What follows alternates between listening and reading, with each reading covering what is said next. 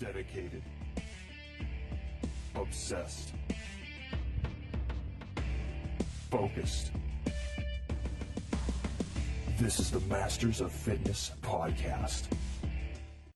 Welcome everyone to the Master Fitness Podcast, episode number 18, Living an Impactful Life.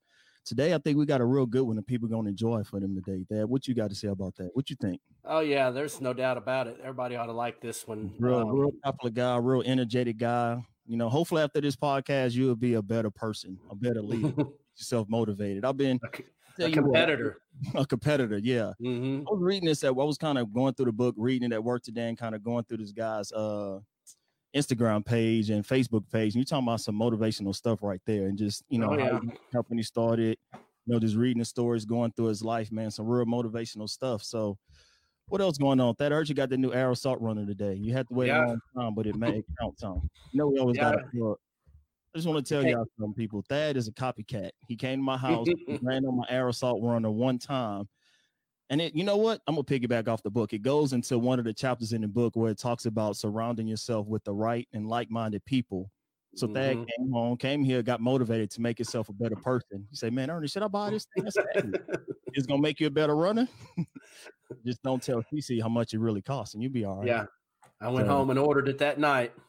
So, but good stuff, man. So, without further ado, I know the people don't want to hear us chatter along. We're going to bring on our special guest is guys from owner of a well-known company that you guys should know, Compete Every Day. So I want you to, everybody, let's welcome to the show, Mr. Jake Thompson. What's up, guys? Hey, man. How you doing, man? How you doing? Good. Thanks for having me. Dad's got the old school shirt on too. Yeah. You noticed that, huh? I did. I'm gonna tell you, these shirts here are some of my most favorite ones. They're comfortable. These suckers are comfortable. Thank you. What's happening tonight? What's going on, man? Thank you. First off, like I said, thank you for joining the show, man. It's been a real pleasure to have you on and get one of I would say one of our star guests. So one of our star guests we have so far, man. So what's going on, man? Tell a little people about yourself, what you got going on, who you are first. Yeah. Well, thanks for having me. So my name's Jake Thompson. I started a company, man, it's been 2011, 9 years ago, called Compete Every Day. Yeah, it'll be 9 years in May. So like tomorrow, I think the official first date we had an online sale was like May 10th, May 11th. So we're coming up on the 9-year anniversary. Honestly, back then I was like selling t-shirts out of the trunk of my car behind a CrossFit gym. Yeah, man. So, I mean, it was just, I had the idea, spent 6 to 8 months trying things. Nothing worked. Kind of like that whole, you got a cool idea, you have a brand name, what are you going to do with it? And my best friend was my roommate, suggested I look at t-shirts. I'd gotten into CrossFit at the time. So wearing the t-shirts all the time, working out. Thought, why not put some money into a couple of boxes of shirts and tanks, started selling them behind the gym to anyone that would pay me mind. And man, started a ride. I didn't know what I was in for. So you pretty much just was working out one day and was like, you know what, I'm gonna start selling some shirts out the back of my truck and just. Yeah, no, it's funny. I grew up wanting to be the next Jerry Maguire. Like I wanted to be the sports agent guy in college, went to grad school for it, interned for an agency. Worked for an agent kind of when he split off on his own. And a couple of years into that, I was like, this is not what I want. Like, it just wasn't where I wanted to be. And so I got out. That was fall of 2008. So a little bit about, not quite as bad as we're in now from an economic standpoint, but definitely a bad time with the recession. Yeah, 2008 was a tough time. Yeah, and I couldn't get a job. I had a master's in sports and entertainment business. I had non-traditional work experience. Best Buy wouldn't even hire me for part-time work during the holidays. Like I was kind of in a bad spot, but I knew marketing, I knew branding. I taught myself a bunch of design programs and things on the side at this agency. So I just started reaching out to clients or old clients and contacts and companies and just been like, hey, do you need any help with this stuff? Yeah. Social media was starting to take off. I started working with companies. Flash forward a couple of years, I was making really good money. I was doing marketing consulting, but I wasn't happy, is the best way to put it. Like it wasn't that long-term itch. It was paying bills. It was helping me buy toys, but there was the way I kind of classified in the book, way I talk about it in my talks is like a sandcastle, like having this really awesome sandcastle, because it was all about me. It was all about how much money was I putting in my account? How many toys was I gonna buy for myself? And at the end of the day, like my time was limited and it's all I could sell. And I wasn't doing anything to impact others. And so I started toying with this idea of what would it look like to pursue greatness in your life? What would it look like if you just all out gave it your best in every single area, so that you weren't left with like a what if. You weren't like an athlete leaving the field at the end of the game thinking, man, if I just practiced harder this off season, if I hadn't, been so lazy in the summers and actually trained, like, could I have been more prepared for this? Could we have won?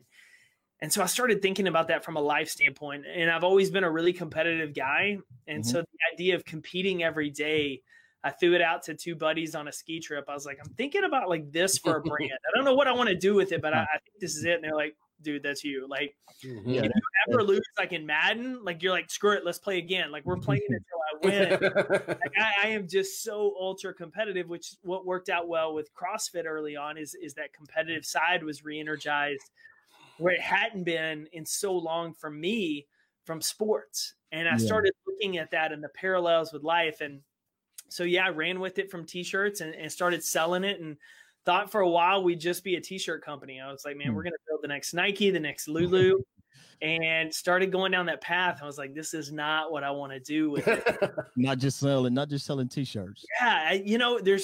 There's pros and cons to it, but for me, it was like, there's only so much I can do with a t-shirt. And when I was at events, I was meeting these awesome people and I was talking, but a lot of times we talk about the meanings behind the shirts, and people would kind of want to know more. And like a lot of gym shirts, we know them, like they're funny, like you want to wear them because they're, it's got a funny slogan, and we do some of those shirts. But like for me, it was like, there's something more, because like the whole point of the company is I want to shift your perspective on how you see your life and how you show up. And so with that, about 4 or 5 years ago, my team and I started talking and brainstorming on how do we shift this brand, knowing that it could take some serious lumps early on. And we just started moving the ship. We started testing stuff, figuring out what worked. And honestly, the last 2 years, it's felt like we really hit our stride. And so people laugh when I've had interviews with guys that are at some companies or people that have just meeting me for the first time. They're like, oh my gosh, I love your branding and I'm still struggling here. I'm like, dude, it took me like 7 years of getting wrong, testing, and just having, fortunately, customers and people that were so patient with us, and just that I see what you're trying to say. I see the message. And then once we hit stride, now it's like we're starting to throw gasoline on the fire, which is a lot of fun. Ooh. So so that's how you came up with the name Compete Every Day. Just backtracking a little bit, something you said earlier is the fact that you had that burning desire to just get out of the rat race of just doing what was paying the bills. So how many people you think now, just in the world or society today, just are going through like the same motions, having that empty feeling, is like, you know what, I need to do more, but I'm comfortable. I'm paying my bills. Yeah, I think I would say over 50% of the people I talk to at events and stuff, and you talk to a lot of people, and a lot of them, it's comfort because they've been down this path for so long with this job. And they're like, I'm 10, 15 years in. Yeah. I can't change at this point. Like, who's going to hire me in my mid to late 30s in a new career? Or I'm making good money now. Do I really want to give that up? And it's okay. I mean, for you, it's your life. You have to decide. But what I try to push back and challenge them is like, if you knew you were going to die in 12 months, like what would you do? What would you really do with your life? And a lot of them are like, I do this and this, and has nothing to do with what they're doing. And so some of the conversations I've had, especially when I finish talking on stages, is like, what if you saved up and built a 12-month fund, a safety net for you, that if you lost your job, you were set for 12 months. And then what if once you built that up, you try to do what you actually wanted to do? You took a job that was paying less, but you were good because you had a safety net. Yeah. At the worst, you go back and get another job like what you were doing before because you have 15, 20 years of experience. But you don't have the what if. You're like, I gave it a shot, it didn't work, or I gave it a shot and it did work. I think comfort is the most dangerous thing for every single. It's dangerous from a health perspective, fitness perspective. I mean, guys, from a fitness, comfortable is not a good workout. No, like it's not. If I am not like I feel guilty when I'm in the workout and I get comfortable. I'm like, man, you know what? I didn't push it hard enough today. Mm-hmm. Exactly. And that's so we look at it from a physical sense. And that was me. Like I got it with sports. I got it with working out. If I put in the work, if I get uncomfortable, if I push myself until where I want to puke or my side hurts and I'm exhausted, like I'm going to get better. But like I talk about in the book, I got so off track with life that I just felt like success was for the quote unquote cool people or just those other people, or opportunity was going to fall in my lap because of who I thought I was. And it doesn't work that way. No. So how long? No. So did you have like a tipping point in your life where you're just like, it's never really just one finite point to like, okay, I have this job. I'm doing good. I'm getting the things I want to be like, screw this. I'm going to start selling t-shirts. How much? Yeah. So really the big turning point for me was probably 2010. I read a book by a guy named Donald Miller, and it's called A Million Miles in 1,000 Years. And in the book, Miller had written other books in the past, and one of them, these movie producers wanted to turn it into a movie. And so this A Million Miles book is kind of a memoir of him talking about the process of them wanting to turn this first book into a movie and what he learns about stories. And really Miller's point is, if we went to a movie theater, we sat down, we watched a movie of this guy that wanted a nice car. Doesn't matter what the car is. He just wants a really nice car. He works his job, saves up his money, buys his car, drives off, roll credits. Like we would be annoyed. We would have walked out of the movie. We'd be pissed off because we wasted 2 hours watching this. Miller goes through and he says, the stories we love, they have conflict. They have a main character who's willing to step into the unknown, step into discomfort, whether it's a Luke Skywalker taking on the evil empire, whether it's a romantic movie of somebody just getting out of their comfort zone and normal to ask someone out. We want that character. We want someone who's in it and pursuing something much bigger than just themselves. And the biggest is they invite others alongside them. And I remember reading that book and just being shaken about the type of story my life was living to that point. And how crappy it was. Yeah. And how like on the outside, it might've looked really cool, but like, if I was totally honest with myself, the story I was living was not one worth telling. No one would want to make a movie about it. I wasn't impacting people. And so when I read that, I was like, I got to change it. And so it just became this process of slowly tinkering and trying to change things and figure this out. And eventually it became the apparel was kind of just honestly the vehicle that gave me the best opportunity at that time to tell people that their life was worth competing for. And so that was kind of it. It was just that one, reading that book started the chain reaction. And it's like I talk about in the opening chapters of the book, one relationship, one workout's not going to change your life overnight. Yeah. But it could be the spark. And all we need is a spark. It's funny because I did a little interview with my daughter the other day, and before we went on the show, I always would ask my kids, like, okay, how do you plan on impact? How are you going to be impactful when you get older? Like, what impact are you going to have on society? My daughter looked at me and she was like, I never thought I'd do it. And her answer to that was she wanted to be a volleyball coach. She wanted to impact kids, start a home volleyball clinic. I say, well, there you go. So everybody has it inside of them. You just have to find what you love and pursue it. Yeah. And the coach example, I love coaches. I mean, as most of us, like coaches from a sports health perspective have had such a great impact. And coaches are about helping other people get to the level of success that they want. And that's the old Zig Ziglar quote. Like, if you want to succeed, help other people get to where they want to go, help them do what they want to do. And so I love that you challenge your kids with that, because that's the perspective we need at that young age. It's not, what are you going to do? Who do you want to be when you grow up? It's how are you going to help? Yeah. I mean, because anybody could go to, I'm not going to say anybody can, but anybody could get a job, make good money, and just go through life and just be that guy flying under the radar. But what are you going to do? And that's kind of what me and Thad, when we started this podcast, we were just like, Thad, we like talk about fitness. We see people do it all the time. Let's do it. I mean, but like, and people see it now, but it was like, they don't, like you said, no one sees the journey. They only see the destination. They don't see like the grind, the work you put into it, the wondering in your back of your head, man, should I have done this? Should I just go back to my job? I hadn't sold no t-shirts in a couple of months. What should I do? But how do you find the energy to just keep pushing through? Like, how do you what motivates the motivator? I guess. Yeah, I think there's a little bit of a few different things. I think one is just the internal drive. Like, I believe I'm here for a purpose, and that purpose gets me up and gets me going. The second is who I surround myself with, like making sure I'm surrounding myself with those people that are sharpening me, pushing me. They're not only just going to tell me yes, but when I need to, they're going to give me a kick in the pants. They're going to say no, like you need to align better. And then the third for me is the people I get to impact. Like I laughed with, actually last night I was sitting there talking to my wife because the book hasn't hardly been out, and I've already gotten some just awesome messages from people of like, I can't wait for this book. Here's how your company's helped me over the years. And when I read that, like I'm just a little bit overwhelmed. And the point I was making in the post, I guess 2 nights ago, is my wife laughed. Is like, I'm not an emotional guy. Like I'm passionate. I'm fiery, but like, whoa.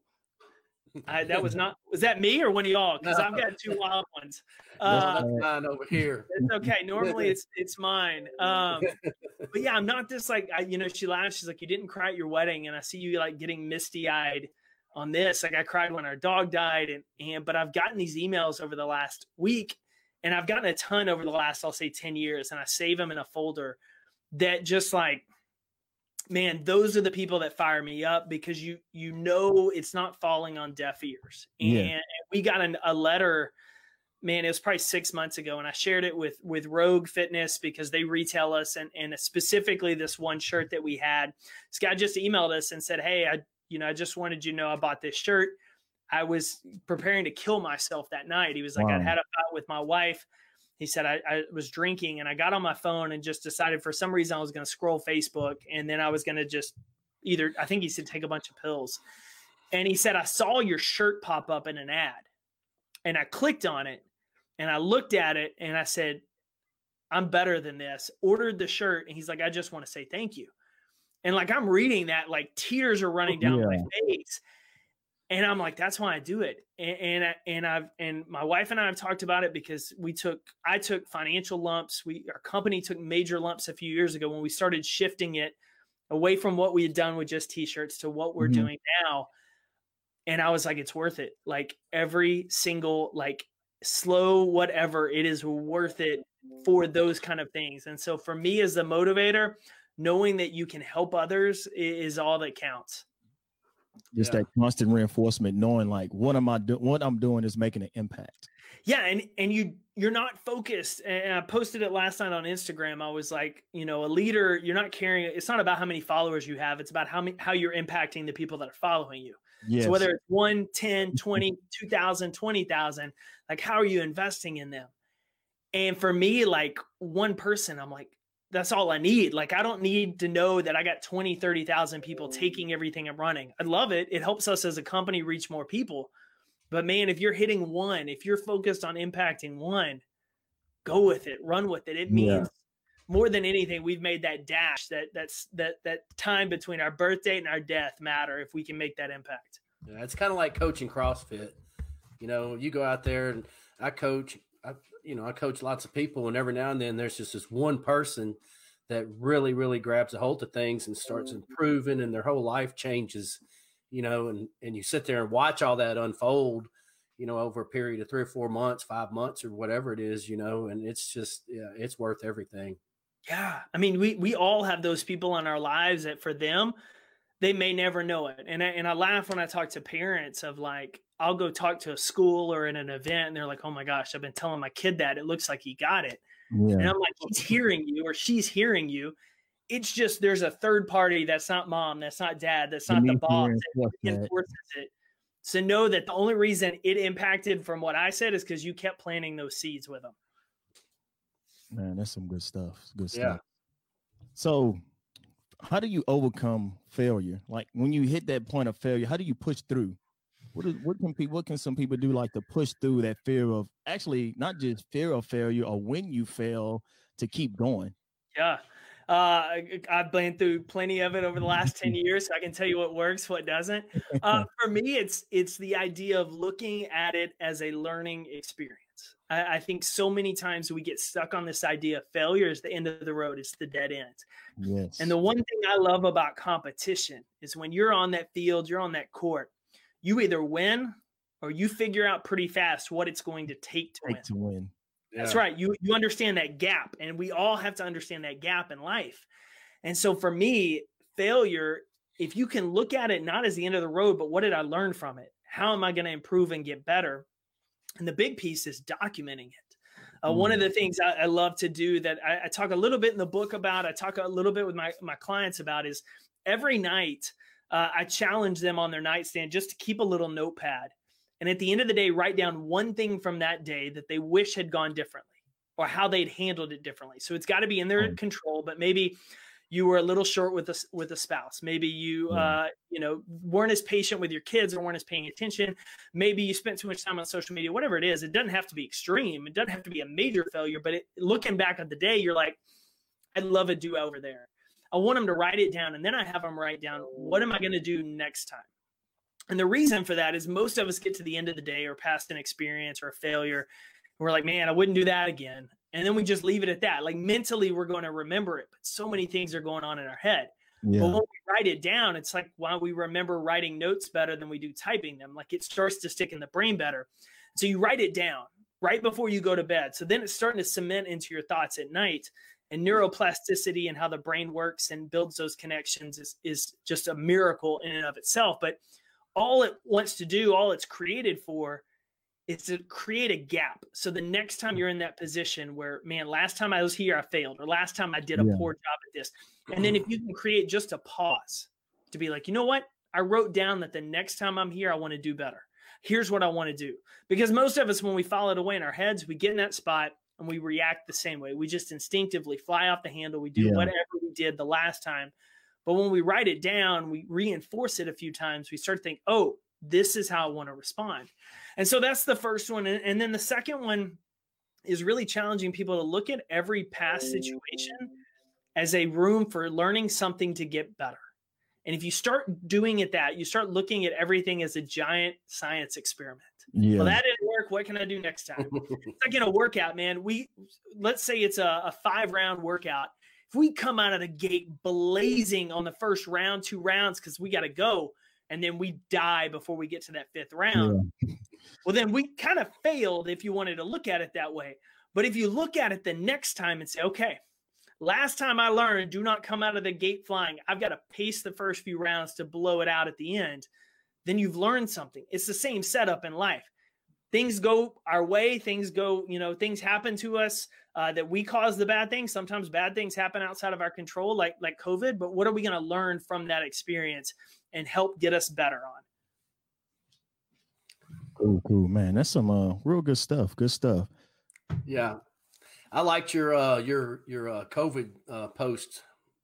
When was that? You posted that this morning? Or about me on the train with the face. Yeah, I mean, it's been a constant theme, and essentially the point was like I had another event canceled. That's like 5 I've had canceled because of COVID. Some we've had to repay, some we've had to postpone till next year, and it's frustrating. But at the same time, like complaining about it's not going to do anything. Like being mad and upset, and so I shared, I can still be upset and still choose to take action. I can be frustrated with the situation and still choose to get work done, to use this new time. And that's kind of how I've looked at it. Is I've had bad days over the last month and a half.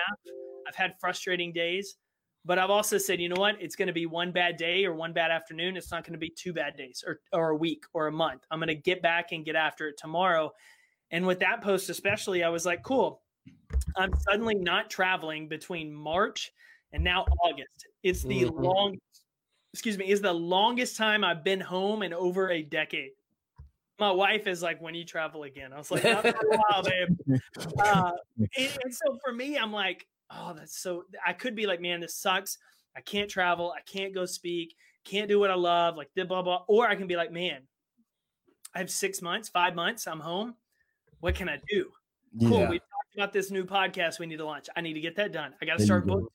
I got to create this daily journal. Like all of these things, I'm like, I have no excuses not to get these done before August because I'm not traveling. So am I going to look at it like, woe is me, or like, hey, what can I prove and what can I do? I mean, that was kind of the kicking me and Thad's butt to get everything back going again. It was like we had all the time in the world, so let's kick the podcast back up again. Mm-hmm. It's hard. I mean, it's hard because you take that mental punch, and I think all of us took a mental punch with this when life just kind of shut us down. If you shut off your income, it shut off your schedule, it changed everything. And, for a while, I was like, control the controllables. Like, what do I control? My attitude, effort, and actions today. How am I going to show up? Can't do that, but what can I do? And for a lot of us, it's the same with fitness. It's the same in nutrition. We think we can't lose 100 pounds overnight, or we can't get super in shape overnight. There's so much work to do, but we just can't do anything. Versus like, you can go out and walk for 30 minutes. Like, you can choose to eat clean today. Like, just because you can't do everything doesn't mean you can't do something. Yes. Oh, we got a question. I think my wife asked the question: how much of fitness is mental, and how much is physical? I actually think it's probably 90% mental, because it comes down to showing up consistently, doing what the coach says, and then once you start to feel uncomfortable, continuing to push yourself forward. I think that's life in general. Life is 90% mental. I'm gonna say that about my wife. Sometimes the coach is your husband, wife. So dude, I would imagine like it's a little bit different dynamic taking coaching instruction from you. My wife, she'll die if she's watching, so hopefully she is.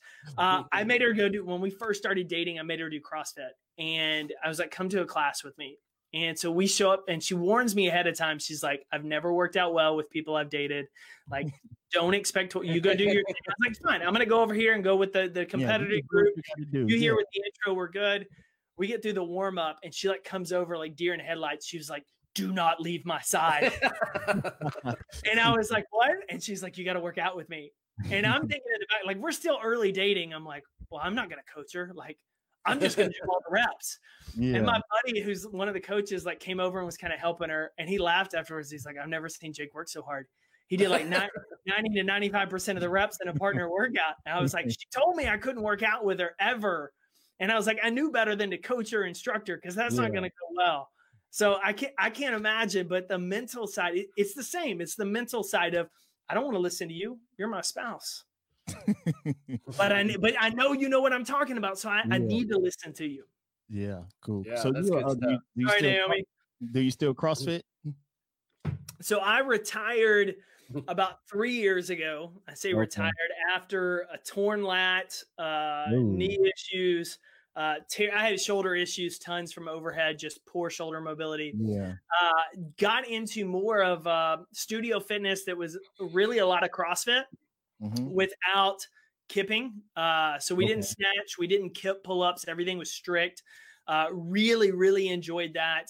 And then just kind of got in a routine over the last year, because my travel took off, that I would bounce into different styles. So I would do CrossFit one day. I would do garage workout or outdoor run. I'd go up and squat, and then maybe drop into an F45 class, just something to mix up. A good variety, stay mentally fresh. Yeah, and for me, it helps from a connecting standpoint and networking. The more people I can connect with, the more people I can kind of introduce the brand to. But really, if I get stuck, if I know Monday through Friday is, hey, we're doing upper body, lower body, rest. Yeah. Like mentally, I start to fry out a little bit on that, because I'm like, I want to do something where I'm not that good at this movement. I don't have that kind of footwork down. Like, you go into, I don't know if you guys have ever done like a Soul Cycle spin class, but I dropped into one of those when I was traveling in Chicago a couple of years ago, and I was a fish out of water. I mean, they're dancing on the lights, and I'm just like trying not to die. But when I got out afterwards, I was like, I don't think I really want to do that more, but like that was a cool get out of your comfort zone experience, because you don't know what you're doing. Yeah. I did a HIIT class Saturday, and I was like, man, this kicked my butt. But I kept doing it because like it's different. You know what I'm saying? Like you don't have to be great or just good at everything. Sometimes you got to get your butt kicked and just have a good time. The question comes down to, and we talk about it in the book, do you care about getting better, or do you care about looking perfect? There you go. I mean, you have to choose progress or popularity. And the funny part is, when you choose popularity and trying to be perfect, you never put yourself out there. You never take chances. You never get better. But when you focus on progress, you suddenly become popular over time, because everybody's like, how'd you do that? How'd you hit that goal? Man, I want to be like you. Like, it's funny. most people focus on the popularity. I just want to be popular and have this big following. But the ones that are like, how do I focus on progress? I just want to get better. People want to know how you did that. So suddenly you gain that popularity. That's cool. So let's go ahead and segue into this very popular book, this good book that you wrote. But before we get into the book, I got a bone to pick with you. I took a picture of this. Oh yeah. Book, and when I was reading the book, I'm like, all right, Ernest is going to really like this one. So I read the book and I haven't relived this incident. I talked about it since the day it occurred. It was the day that Oklahoma lost to Boise State in that Statue of Liberty play. That I read that again, like relived all bad memories. My wife is a Sooner too. Oh man, that hurt. That loss hurt me so bad. We were supposed to go in there. We was literally supposed to go in there and blow that team out the water, and we lost on the Statue of Liberty play. The guy goes and proposes to his wife. It's like something out of Disney. I have to laugh because my wife and majority of the friends we hang out with now are OU people. And so TCU, and I'm a TCU guy. Every year, TCU and OU, like I'm surrounded by all these Sooners, and we haven't won since like we were dating. And I mean, it's killer on me. And so for me to stick that in there wasn't quite as bad as when I was keynoting an event in Oregon, East Oregon, like, I don't know, last October. TCU's greatest game they ever won was they were down 31-0 at half in the Alamo Bowl to the Oregon Ducks. Yeah. They rallied to win. And you can sure bet you I included that in the closing of that keynote. And I don't know if you're a Duck fan, but let's talk. Yeah. So I had to relive that being a diehard Sooner. So, but that's all right. You've had such a better run as of late. I know there's been some playoff pains, but man, winning conference, winning Heisman's, like it's a pretty good time to be a Sooner. I'll trade all that for a national championship. Just one. So talk about your book a little bit, man. What's the so tell everybody what the book's about and what's the process of writing the book, man? How is it different from, I know you know, the motivational speaker, speaking. How is that different from actually putting that all into written words? Torture. No, I think it's Stephen King said like writing is like cutting your arm open and just like letting yourself spill out. For me, I'd been like, my team had been on me for years to write a book. I was always going to write a book. And last year I lost out on a number of speaking gigs that point blank, the event planner said, we really like you. We think your content is perfect, but this person has a book. And so we want to go with them because they have the book. And I was like, I'll see you next year. Like, I was like, game on, like, let's go. And so for me, I've been writing for, 9 years with Compete, just little bits and pieces. I've been collecting content, and keynote speaking is kind of like being a stand-up comic. Like you have tons of stories. And then when you're hired by a client, you piece them together to help the client hit the goal that you want. And so you're using bits.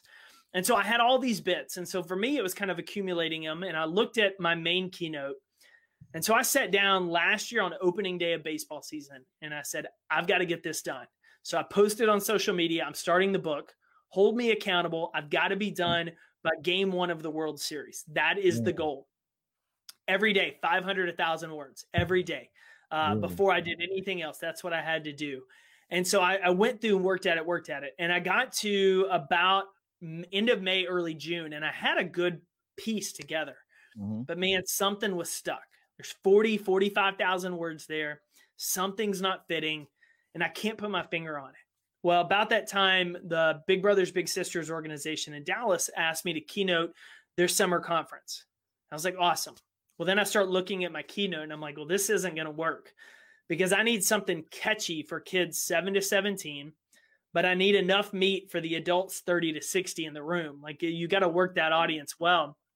And so I looked at all my content and thought, what are the 7 to 8 takeaways I want kids to know? Like if I could just make it in a catchy phrase and give it to these kids, what would it be? So I start listing them out. And as I'm looking at it, I just happened to look over on my desk, and I had like a John Maxwell book that I was kind of reading through for some inspiration and how he laid stuff out. And I thought, oh my gosh, this is how he does it. He takes 7 or 8 points and turns them into a book. This is the book. So I deleted like 40,000 words. 40,000 words. 40,000. And I've told this to people, and I'm like, you only get it if you like physically you've worked out. The feeling I had was doing a workout, and I hit the 4th round, the final round. I run my 400. I knock out thrusters. I yell time. I'm done. And then I look up and realize there's a 5th round. Yeah. And you just stare at the bar. Like you don't want to pick it up. Like mentally you are done. And so the hardest thing for me was forcing myself to get back in front of a computer and start writing. I had the outline, but I had to write it. And so then it's just writing and writing. And so what happened, the process was I wrote the book, deleted, rewrote the book, sent it to 2 friends who I highly trust their insight, their eyes. They were beta readers. They sent me back some edits and thoughts, made the corrections. And then I went and worked with my publisher, who they had a copywriter clean up all my references and footnotes. We additionally did the interior layout design. And so they handled all of that, the print, and then we got it back and are kind of now distributing it out through competeeveryday.com, which is immediate. And then Amazon has the Kindle, which will be available June 1st. We hope the audio book by June 1st. And then major Amazon bookstores, stuff like that, will be September. So that's kind of that process, and a little bit of the why behind it. But, honestly, the biggest thing and the biggest reason I wrote it is because I just don't want people to make the mistake that I made for so long in life to believe that things will drop into your lap. Like we have these self-limiting beliefs that success is for other people or success is going to drop in our lap or something like that. And in reality, like it's not some magic secret. There's lucky breaks without a doubt.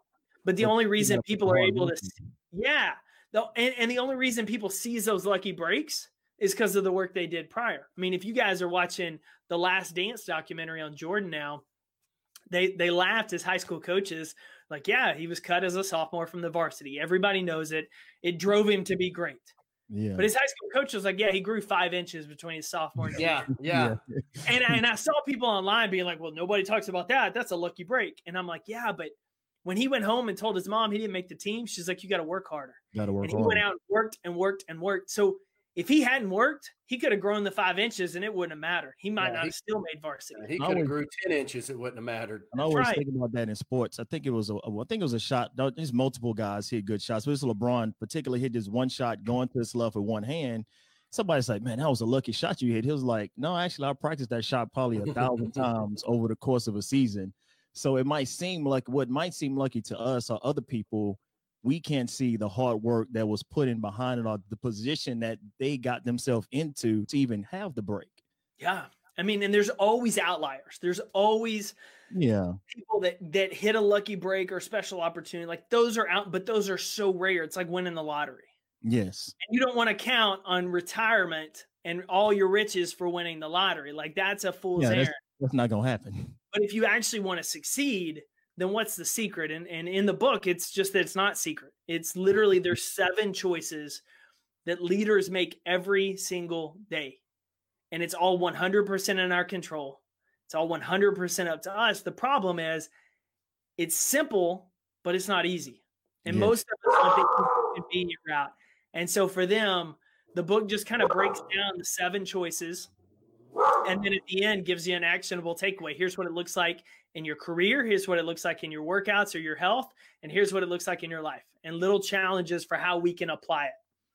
That's like one of the things I like about, I was reading a chapter in the book and it talks about being uncomfortable, like putting yourself in an uncomfortable state and getting, I kind of equate it to being comfortable, being uncomfortable is kind of how you can see it and help you grow from that. So how does that uncomfortableness and that competition help you grow as a person, you think? Well, I think the biggest is it just forces you out of your comfort zone to see what you're kind of made of. Yeah. It's that idea of I'm going to find out what I'm capable of. And if it's not enough to win, I'm going to discover what else I need to do and how to get there.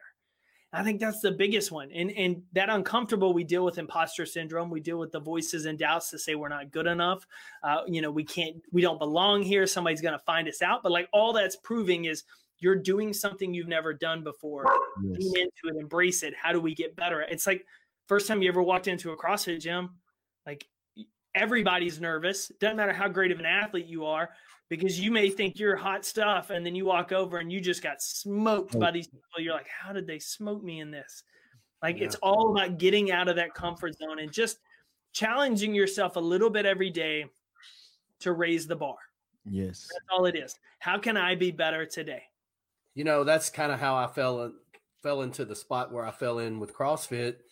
I'll never, ever forget my very first workout I did. You know, I went through a 2-day on-ramp. At the end of that second day, the on-ramp, you know, he's like, okay, we're going to do this workout. And I'm like, all right. Man, halfway through that workout, I was dying. And I'm running around. I had some 400-meter runs, and I'm running on like the second 400-meter run. And I'm telling myself, I'm like, Thad, you know, is this what you want to do? You know, do you really like this? And I was hurting me that bad. And it was from that point that I was like, yeah, this has got me way more uncomfortable than anything I've ever done. I want to get good at this. And I never looked back. That's been 10 years ago. But that was the thing. It's like, oh, I like the idea that I'm not good at this. How can I get better at this? Right. And how can we take that mindset with the rest of our life? I see Naomi's question here. Competition is only with that person you see in the mirror.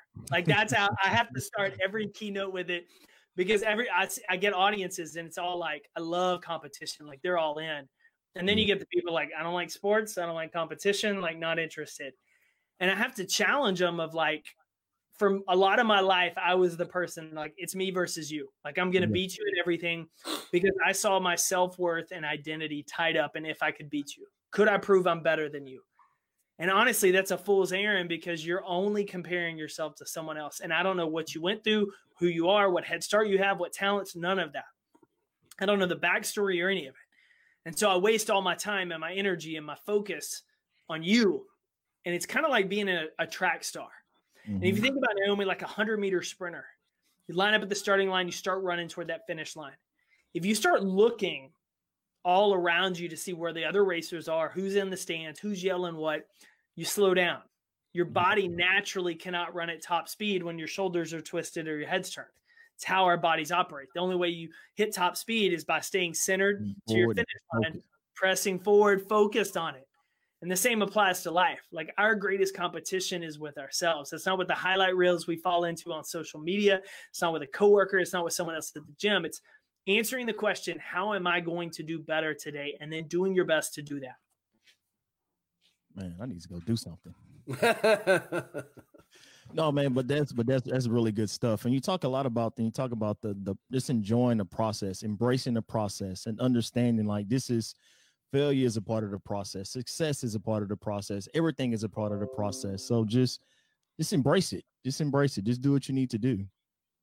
Yeah, and a lot of that has to do with my mistakes and this idea of being fixated on the outcome, which a lot of us do. We get so focused on the goal that we forget the process. And the quotes of life is a journey, it's not a destination. And, you know, all of the stuff that rolls through time and time again from a high-end motivational quote are really accurate. The people that embrace and love the idea of just doing the work every day to get better. Like, how can I show up and improve today? They're the ones that are enjoying it, because otherwise, if you're so fixated on the destination and the end spot, you get to either the spot and you realize that's not going to quench your thirst. You're left unsatisfied. You're empty. It's like why we see celebrities and athletes every year that get to the top of their game, and their first question is that it? Like, I thought this would mean more. I thought this would fill my soul, and it doesn't. But the ones that keep showing up, keep getting better, like they're the athletes that love practice. They're the ones that are like, man, just give me practice. Like I love the game so much. I just want to play it and be around it. Like that's the ones that you want, because they're only focused on the process of getting better. And sports has the phrase, like, you earn your championships in practice. You pick them up on game day. Yeah. So can a person kind of achieve that mindset by just setting micro goals or like certain goals along each level they go, and not just, as compared to just setting one big goal? Yeah. So really the idea, and a lot of research has been around setting like 90-day goals, and it designed to be short sprints throughout it. But really the goal is, what does the day-to-day look like? And that embrace the process chapter, I give everyone this scorecard, and it's really designed to help you build your habits on a daily basis of like, check the box. Like it's 6 habits you want to build for your career, your life. And that is your daily process because it's helping you eat the elephant. So if my goal is on the speaking side, I'm not focused on how many gigs I land this year, or how much income. I'm focused on how many calls am I going to make every day? How many emails am I going to send out every day? Because it's like running a marathon. Like if we take out and start running and suddenly we're a mile or 2 in, like we're like, oh my God, I still have 24 miles to go. Like, what am I going to do? And we can't. And that's what happens to all of us. We start out after a new goal or a big goal. We get excited and then we start running. And it's a lot harder than we thought it was going to be. It's a lot farther to where we were trying to go, whether it's weight loss, whether it's a career position, whether it's anything in life. And at that point, most people quit. They're demotivated. They're focusing on the gap between where they are now and where they're trying to go, and they just give up. Like plain and simple, that's why people give up. They see where they're trying to go is too far and too hard. What happens is when they give up, they're passed by the people that say, okay, this is where I want to go. I see it. I know it. But all I'm focused on is that next step or this next mile. All I care about is this short-term goal. And so you're right. How do we set a daily targets, weekly targets, little bite-sized bits? And so if it's a week, for 7 days, am I going to follow my meal plan? Am I going to read for 15, 20 minutes a day? Am I going to be active for 20 minutes outside? Am I going to make 3 sales calls? Like, am I going to send out a social media post? Like, am I following the little things that if I know I do these every single day, if I focus on these, my goals are going to take care of themselves. The championships will take care of themselves. Man, good stuff. Good stuff. Good stuff. So what is the main message you want people to get from opening up the book to closing this book? What do you want somebody to become? How do you plan on shaping their minds with your book? Yeah, I think the biggest I want is once they finish the book, that they see that everything that they desire to do is going to be up to them. Like the power in where they're trying to go, the power of showing up and competing is in the little choices every day, the choices that they 100% control. And that should be the most motivating, freeing idea, because if you realize it's up to me, it's the quote, if it's meant to be, it's up to me. That empowers people to say, I'm not a victim of my fate. I'm not a victim of my circumstances. Things will happen throughout my life, things I control, things I don't. What matters most is how I show up, how I respond to them, and how I compete. And that at the end of the day is all I want them to take away, because if they do that, they'll be able to avoid the pitfalls I made. And at the same time, they'll constantly look at life as a way to level up and learn. There you go. There's one poem I always live by. It's a mantra I kind of gained when I was in my fraternity. It's the ending of the poem Invictus, where he says, I'm the master of my faith. I'm the captain of my soul. And that means so much because it lets you know, like, you control your faith. You know what I'm saying? You control. If you fail, do you choose to get back up and keep working again? If you succeed, do you plan on resting on your morals, or do you plan on waking up again? And like you said, getting that next goal and keep progressing, keep pushing that threshold to the next level. So, yeah. Am I going to allow life to dictate my story, or am I going to dictate my story to life? And sometimes I get frustrated, because even when I talk to people about fitness, I was like, man, you could change this, so you could change just by taking that one step and just opening up your mind. Like, do you find that frustrating sometimes if you don't as a motivational speaker, Tom, it's a lot of times we can motivate the masses, but then it's times where you don't necessarily get the reaction or the motivation that you want. How does that frustrate you sometime when you kind of do that, or how do you work through that? Without a doubt. And part of it's the patience of continuing to find out what the real issue is. Yeah. Okay. Part of it's like just challenging them. And some of those were conversations I had with people, right? Kind of when COVID struck. And one person in particular just did not like my post and was kind of attacking me of like, you don't know anything bad that's ever happened. Your life's perfect, because I see it on social media. Yeah. That. And I got laid off, and I was like, well, one, why are you choosing to attack someone who's offered to help? And two, the energy and efforts you're using to waste on this, you could be outspending on Target's hiring, Amazon's hiring, grocery stores are hiring. It may not look perfect, but does it get you to where you want to be eventually? Yes. Yes. And so that's frustrating for me. But at the same time, I know people have had and been put in certain situations and been taught certain things. And sometimes it's just the patience of hammering them with the same message over and over again. And that's one thing I think we've done really well at Compete is from the shirts to the podcast, to the book, to my talks, like it's all the same message, but I'm trying to hit you from 10 different angles with it because I know one's going to click at some point, and I just got to catch you with the right message where you are. And so it's just keep planting those seeds. And so it is frustrating because people love their excuses sometimes more than they love doing the work. Yeah. But eventually you get to a point that says you have no one to blame but yourself. Yeah. You're in or you're out. If you want to be in, I'm happy to help. And that's you have control. And that's tough for people to realize. And even it's tough for myself or just other people to realize, because we all have that doubt sometimes. But then when you get that awakening, it's refreshing. You're like, okay, I control this. I control this. Yeah, the situation might suck, but guess what? I get to wake up tomorrow or try again. Yeah. And we get that. We get every day, we get that opportunity. You can't change certain things, but man, you get to control how you respond to them. And I laugh about it toward the end of the book, but like we just talked about it, like the Boise State game. Like, what does everybody remember about the game is the ending. Yeah. Nobody remembers the first quarter, the second quarter. And that's life. Like we may have had some great things happen in high school. Cool. We were good at sports. We had this happen. Man, maybe our 20s sucked. Maybe we did this and we made some bad mistakes. But man, the end of your story, your 40s, 50s, and 60s, man, look what you did. Look how you lit the world on fire. Look at what you did for all these people. And those are the stories we celebrate. The people that have gone to prison, changed their life, and look at all the stuff they're doing now. Like people, yeah, they went to prison, but look at everything they're doing now because remember the ending. And we all control our story's ending. Good. Yeah, that's real. Like you say, back to that game, but it's kind of like every time we tried to put boys to stay away, they just wouldn't go away and wouldn't go away. Then they pulled out that lucky play that they probably practiced all week, leading up to the game. And say, we're going to roll this out there. So, but man, good stuff, man. So where can people find the book? How can they get the book? How can they purchase the book? Awesome. Yeah. So the book is available at book.competeeveryday.com. You can go to competeeveryday.com. There'll be a tab in the header for it as well. It's available in paperback right now. So if you order it, I'm literally signing every copy that's sold before June 1st. So you can go there and grab that.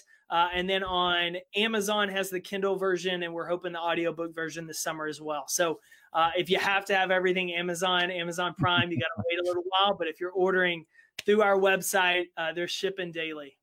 I'm old school. I like to have the good paperback in my hand to grab and can't do the Kindle. Yeah. That's not me. Yeah, I like the book, but I can't wait for the audio version of it. I really like those audio books. If not, July 1 for sure for you. So I know you. So back to the book. Just one more thing about the book. I remember you said what's the kind of the science behind how you put the right amount of words in? Because I'm pretty sure you had tons of pages, and condensing it back down to maximizing the effectiveness of the read. Yeah, man, that's tough. It's kind of like for me, it's like the speaking side too. It's really. You don't want to overwhelm. Like you don't want to be where you're drinking out of a fire hose, but you've got to put enough meat in it that makes them want to try. And really that 40 to 50,000 word sweet spot was kind of where I wanted to be and where I looked at. For me as well, when I started feeling like I was pouring more into a chapter and these other chapters weren't getting that same, I started pulling that content out. So like I've already outlined, like I said, book 2 and 3 are outlined. And a lot of that is stuff from this first one. Yeah. Or it's modified. So one of them we're doing for college athletes and high school athletes. It's this, but it's more sports directly language because it's the same concepts, but we want to talk in their language. And I didn't want to put it in this book or my concept of win the next possession. The more I started pouring into the embrace the process chapter and the hard days chapter with it, I was like, this is a whole new book. Like I just need to table this over here. And so because I want it to be, like I said, a light enough read that you can get through it. You don't feel bogged down. You don't feel like there's so much research, so many graphs. I want it to be really a light, enjoyable. But when you walk away, you're like, man, there's things I can immediately implement in this. Yeah. Cool. Good stuff, man. So where can social media, where can everybody find you at personally? How can people get in touch with Jake? Yeah, so I still run the Compete Everyday accounts. So I run those and mine. So Compete Every Day on every platform, pretty much. And then mine, I'm most active on Twitter and Instagram, and it's just Instagram is Jake Thompson Speaks. Twitter is Jake A. Thompson. Shoot me a note, shoot me a DM, say you watched it on the show. Happy to send you a discount code for Compete Every Day. So now you've got a little reason to follow and say hi. Yeah, so we'll make sure we get all that information from you when we get offline, and we'll put it on the actual post when we put it back into the group. So what's your favorite? What's your favorite platform for connecting with folks? What do you prefer? For me, I think it's Instagram. Like, Facebook, I still love to be connected with people. Twitter for me, man, it either is like it's too much sometimes. Like I feel like everybody's got an agenda on there. Yeah. So I really try to stick with Twitter during sports. Like we put a lot of content, but I love following like live sporting events or like the Last Dance documentary. I love following it because you get all the behind the scenes. Yeah. So I follow like my favorite teams, sports writers and athletes just to kind of get behind the scenes on them. But for me, it's Instagram because I feel like it's the one place you're not driving a ton of politics. There's a lot of uplifting stuff on there. Yeah, true. Really easy to connect with other people there. There's a lot of fake stuff. There's fake accounts on every social platform. Yeah. Like most trolls are like, hey, I've got 10 followers because I just created this account to troll you. Like, it's funny when people create accounts just to troll people. Kevin Durant? Yeah, Kevin Durant has many accounts. Yeah, and a lot of people do it. It's crazy. But for me, it's like, if you know, like, don't listen to the trolls, don't listen to the critics in the stands. I'm going to go on here. How am I controlling my feed so that I'm intentional with who I follow, because that stuff going into me is coming out at some point. So I got to make sure it's the right type of stuff. Yeah. And I love it. So that Instagram's the place I love to play.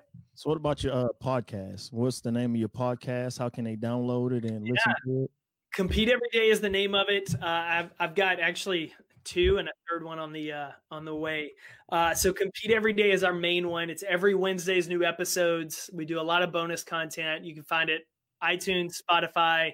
The website podcast.competeeveryday.com has all of our shows on it. Okay. If you're a parent of youth athletes, I run a podcast called Raising Competitors. Okay, and it's all about how do we instill the ideas of grit, growth mindset, leadership skills in our kids, really with an emphasis on youth sports. So I talk to coaches, sports psychologists, people that work in the youth sports field about those topics.